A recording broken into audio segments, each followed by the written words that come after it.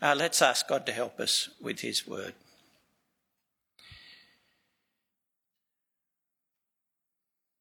Our gracious Heavenly Father, we do thank you for this record of your deliverance of Daniel.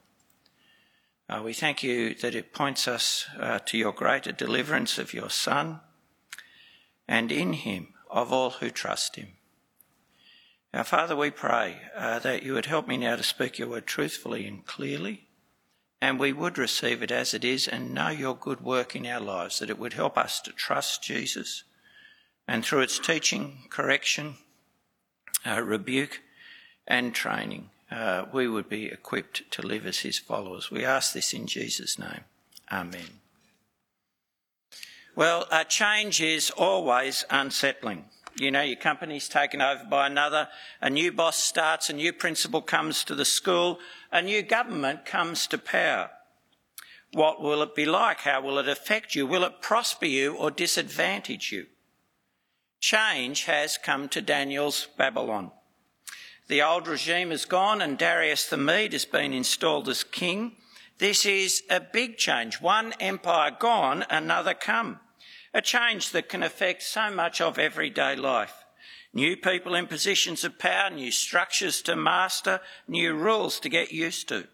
A change that might be good or ill or make no difference to the lives of God's people. But the kind of change that can create anxiety and insecurity, the kind of change that God's people have experienced repeatedly over the centuries, as power has shifted from one group to another. Change we're experiencing in a small way as we feel a shift in the values and worldview of the society around us. In such times of change, big change, how can we live securely? Where can we find our centre of gravity to give us stability? Where can we put our confidence? In our position, our property and wealth, family, connections, or God? How should we respond if the change looks threatening? If we see some working to exploit that change to our disadvantage and loss? Daniel 6 shows us Daniel living through a time of great change, change that is exploited to threaten his very life. And what we see in God's word is that faithfulness to the faithful God is always the safe place to be. And faithfulness to the faithful God will bring others to confess his greatness. And in seeing that, we will also see how we can witness to misguided power. Well, as the chapter starts, we see Darius is shaking up the administration, the bureaucracy. He's trying to create an effective administration, mainly for the purposes, as usual, of revenue, for the collection of taxes. And so he's broken up his realm and he's delegating the responsibility to 120 satraps, people who would administer smaller areas under his rule. Now, there was plenty of opportunity to cook the books in the collection of taxes in ancient times. There was no paper trail, computer records, pay-as-you-go possibilities. People brought money, cash, to the collector.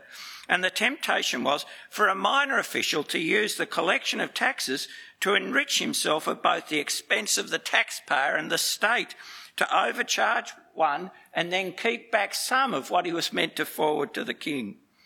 So these officials had to be watched. The state bureaucracy needed effective oversight, and so the king appointed, we see verse 2, 3 administrators, including Daniel, to be kind of official auditors, to make sure the king would not be defrauded. But now the problems start, because Daniel was very conscientious and able, and so the king was in a sense going to make him auditor general, but with a bit more power. Now, if you're a government official wanting to use your post to enrich yourself and increase your own power in the administration, and that was actually the expected thing, it's why you entered royal service, well, someone in whom there's no negligence and corruption, who is diligent to protect the king's interests, is a threat. Daniel became an active threat to their plans and ambitions, their careers and wealth, so he had to be discredited, his influence curtailed. But they could find no fault in him, either in his integrity, his work ethic or his ability. And so they concluded, verse 5, we will never find any charge against this Daniel unless we find something against him concerning the law of God. Now note that Daniel's enemies weren't opposed to his faith in itself.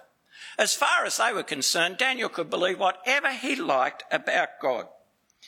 They were opposed to his life of faith. The behaviour his faith gave rise to, opposed because it interfered with their own plans and showed up their self-interest.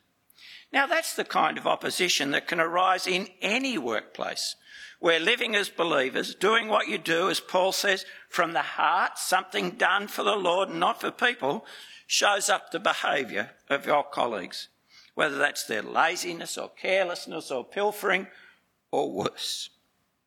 In Daniel's faith, his commitment to God, seen in his obedience to the law, the officials saw an opportunity to advance themselves by getting rid of him.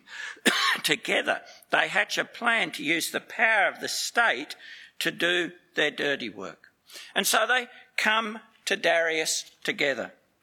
Now that must have impressed Darius, this show of unanimity. Pleased by it. Although, of course, it's a bit of an exaggeration. Daniel wasn't included. And then these satraps come together, make a most flattering suggestion. Establish an ordinance and enforce an edict that for 30 days anyone who petitions any god or man except you, the king, will be thrown to the lion's den. Darius likes it. It'll enhance his glory, reinforce his power, make clear to all his central role in their lives and their dependence on him and the state.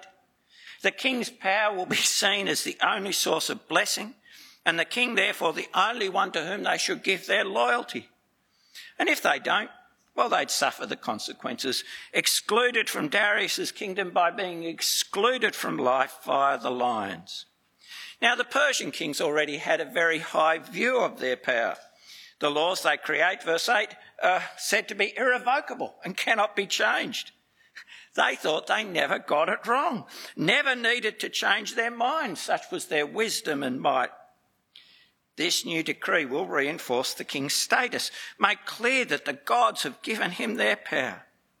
Now, it's not quite the same as Nebuchadnezzar's decree in chapter 3. There, Nebuchadnezzar, remembered, had commanded everyone to do something to worship his idol.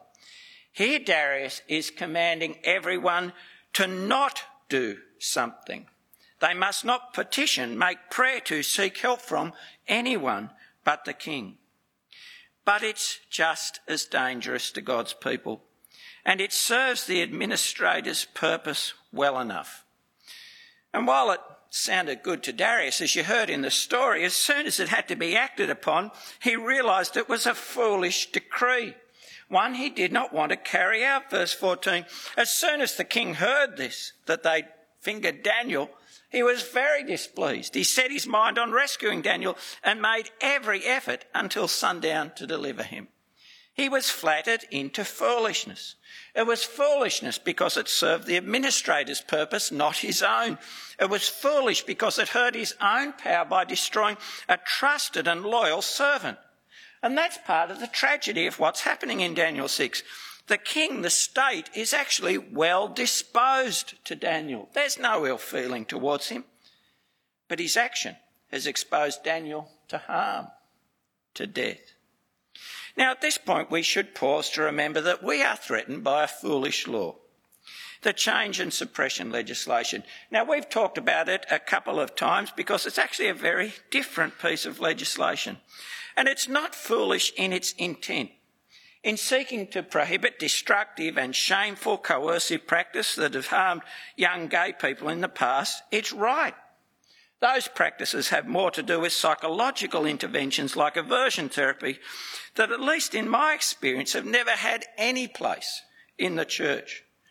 But some aspects of that legislation in Victoria, where it goes beyond similar legislation in other states and jurisdictions, have potential for mischief. Only in Victoria, for example, are adults not free to choose for themselves whether they want to be involved in change and suppression practices, and even voluntary conversations between adults could potentially be breaking the law. And then there's the failure to specifically exclude conversations between parents and children from its scope, and they're legislating that only one kind of response to the gender dysphoria of young people, the affirmation approach, is acceptable. Potentially, these provisions could be very difficult. For example, the Act makes illegal running a support group designed to help people not act on their same-sex attraction, where all present are there because they want to. A religious leader consistently telling a member of their faith to suppress and ignore their feelings, that is, to live a chaste life, could be breaking the law.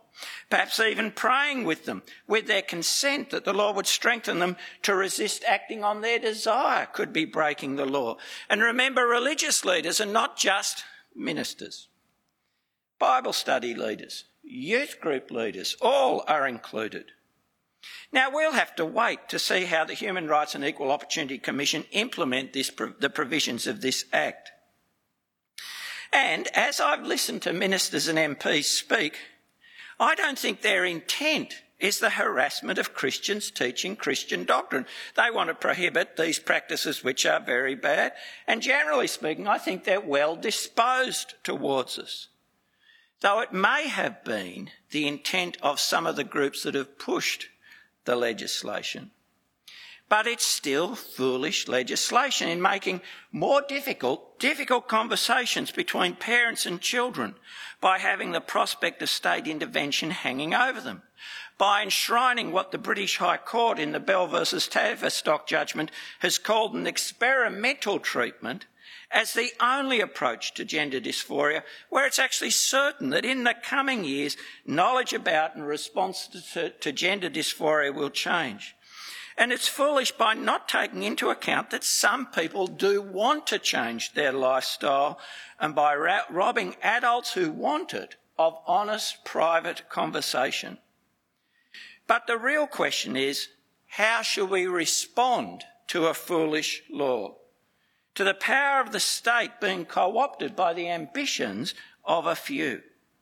Well, how does Daniel respond? What does he choose to do? When Daniel learned that the document had been signed, he went into his house.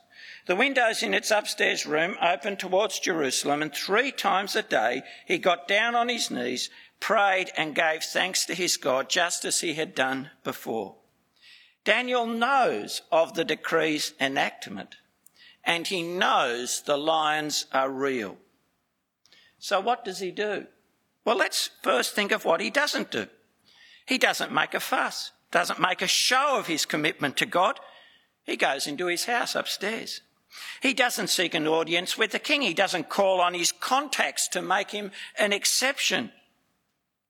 And he doesn't decide that he'll pause his devotion. He doesn't say it's only 30 days, I'll keep a low profile and just wait till the trouble passes.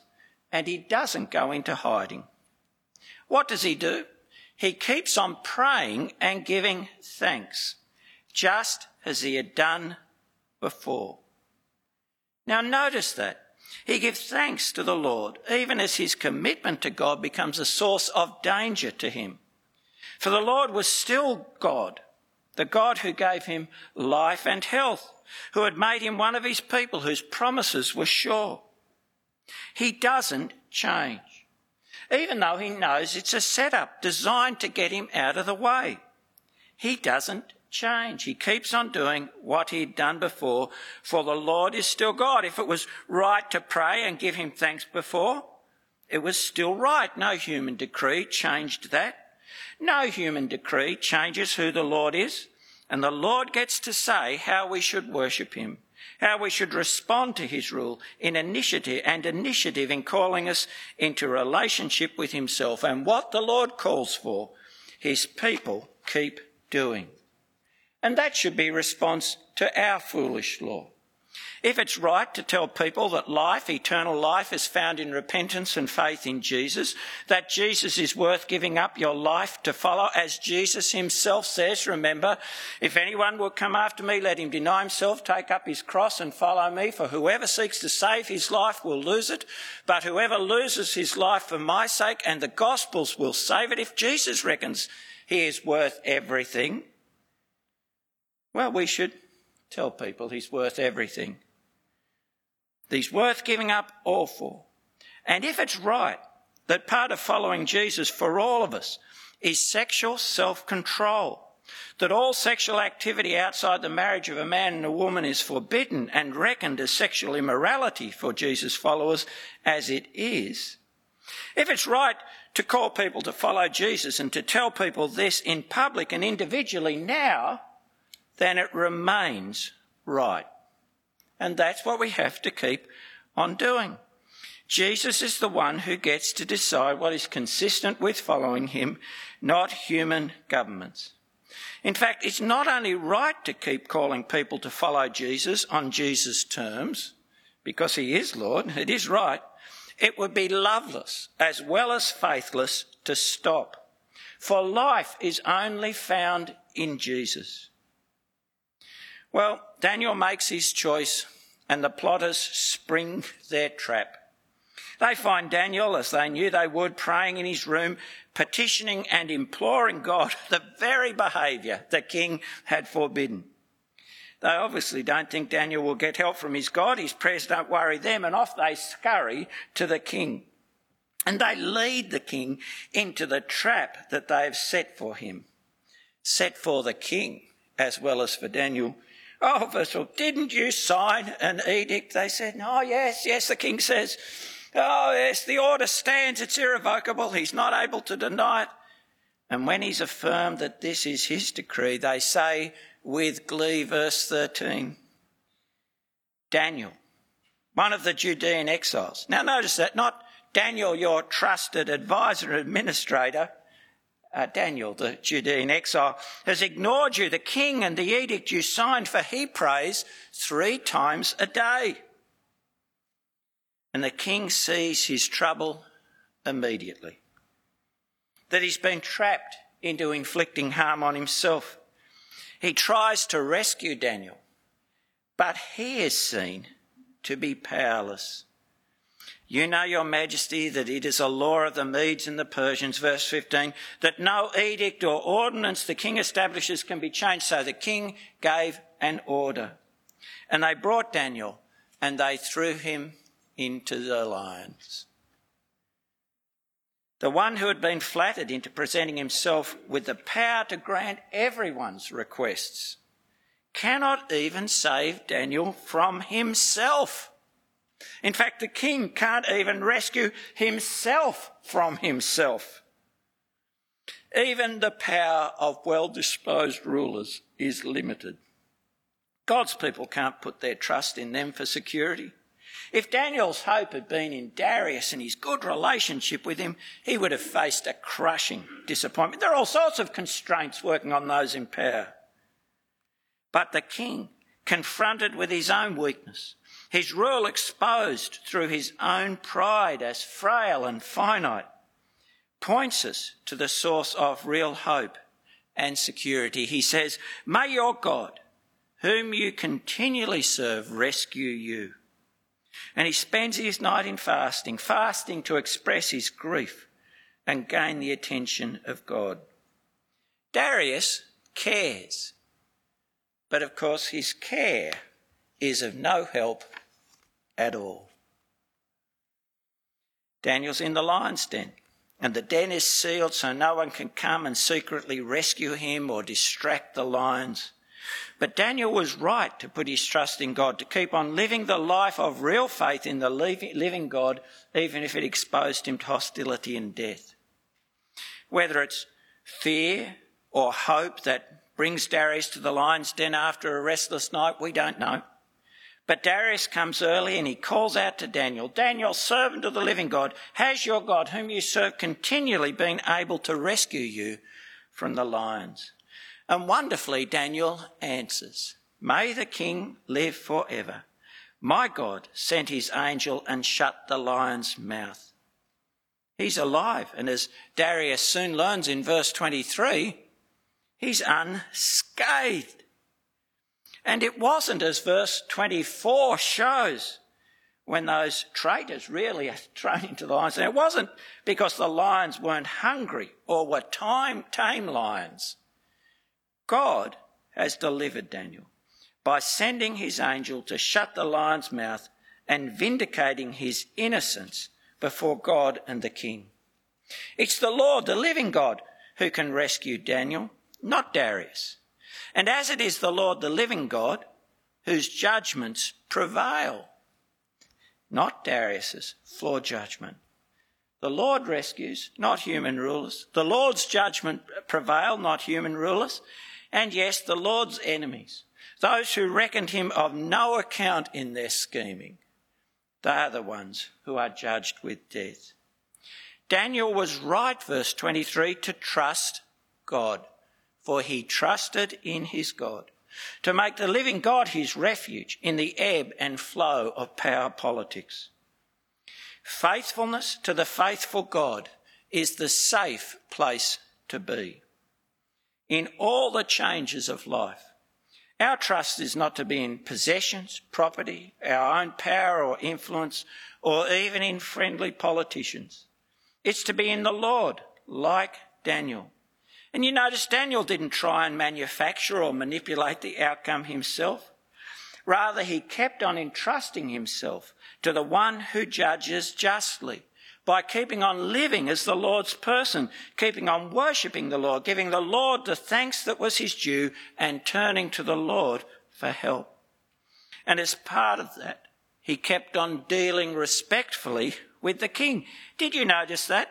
After an uncomfortable night in the lion's den, when Darius greets him, Daniel returns the greeting with, "May the king live forever." No outrage, no bitter recrimination, respect and service, trust in God, the Lord who rules over all things. That's the way to life. Trust in God, even when people are seeking to enlist the power of the state to do harm to the Lord's people.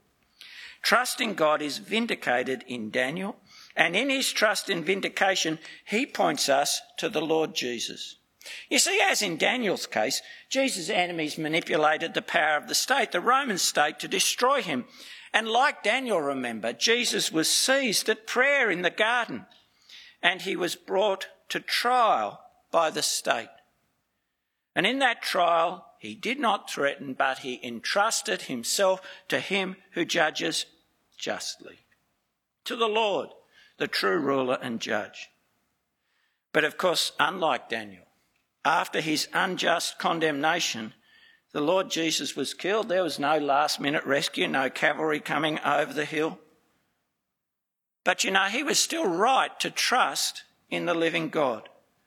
God raised him from the dead. The Lord rules, and faithfulness to the faithful and just God is always the safe place to be. And because of the Lord Jesus' death, that's the safe place we can be in always, in a relationship of faith with the faithful God. Daniel was spared because he was innocent. But we aren't innocent, we're guilty sinners.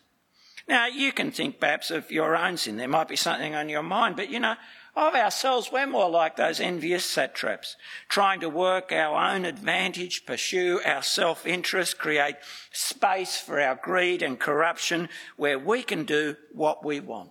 Of ourselves, we deserve condemnation. Yet we can be spared because Jesus bore our sins in his body on the tree. He has died for our sins. And forgiven, we can come home to the one who can always keep us and raise us from the dead, the shepherd and overseers of our souls, the Lord Jesus. We can be safe with him eternally, whatever others do to us. Why would we be afraid of them? And that's important, isn't it? For not all who trust God get the kind of immediate vindication we see in Daniel 6. Clinton has already drawn your attention to the faithful in Hebrews, the end of Hebrews 11. Oh, it's true as it says there, some shut the mouth of lions.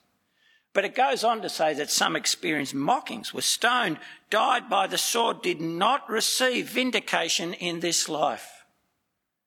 Were they right to keep trusting? Yes, because belonging to the risen Jesus, All who trust him will rise with him. Listen to the Apostle Paul as he speaks of his trial before an unjust ruler. At my first offence no one stood by me, but everyone deserted me, may it not be counted against them. But the Lord stood with me and strengthened me, so that I might fully preach the word and all the Gentiles might hear it. So I was rescued from the lion's mouth. I was rescued from the lion's mouth, he says, literally.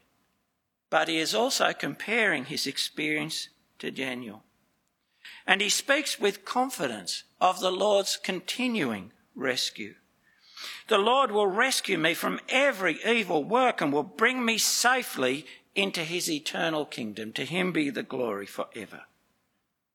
But you know, he speaks of that rescue knowing he will die. This is what he just said earlier in the chapter. I'm already being poured out as a drink offering, and the time for my departure is close. I've fought the good fight, I've finished the race, I've kept the faith.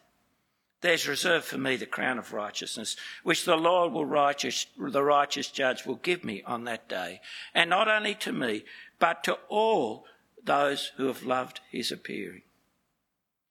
Facing death, Paul is still confident that the Lord will rescue him, vindicate him. For the Lord Jesus lives.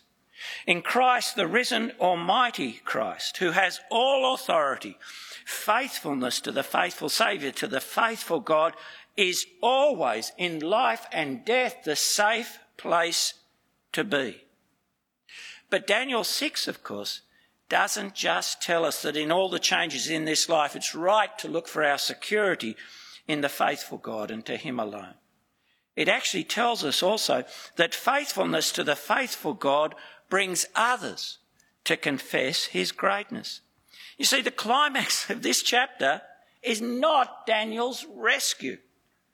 It's actually Darius's confession, the decree he issues to all his people that they would tremble in fear before the God of Daniel, for he is the living God, and he endures forever. His kingdom will never be destroyed, and his dominion has no end. He rescues and delivers. He performs signs and wonders in the heavens and on the earth, for he has rescued Daniel from the power of the lions. From being flattered into issuing a boastful and empty decree, through Daniel's faithfulness without rancour, even in suffering, Darius now issues a decree where he humbly confesses the truth of Daniel's God, the living, almighty God. And that's actually the right response to the faithful God's vindication of his faithful servant. It's the response God calls for from us all in response to his vindication of his faithful servant Jesus. Now, you might never have done that. You might have heard of Jesus, but never acknowledged that God raising Jesus from the dead means that we ought to acknowledge that the Lord rules through his King Jesus, rules over the circumstances of our life, rules over you, and will hold you accountable. Oh, and you might never have acknowledged his power to rescue and save you. Save you through the death and rising of his son Jesus, where you call out to him. But that's what the gospel record is for. The record of Jesus' life, his unjust killing, and God's vindication of him in his resurrection.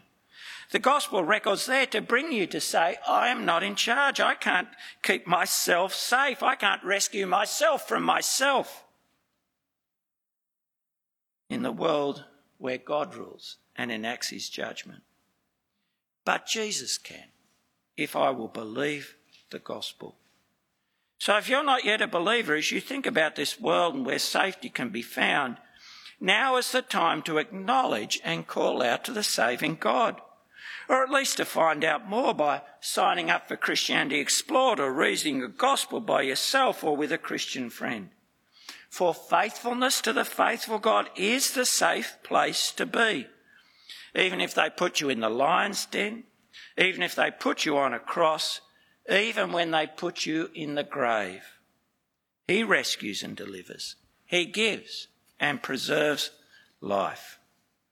And that's what all of us must remember when we live in a world where sometimes power is misguided, manipulated by the enemies of God and his people. For trusting like God like Daniel, we can respond like Daniel does. Respond well in ways that honour God and bring others to honour him. You see, what do we see in conclusion in Daniel's response to misguided power? Well, firstly, effective witness starts with integrity of life.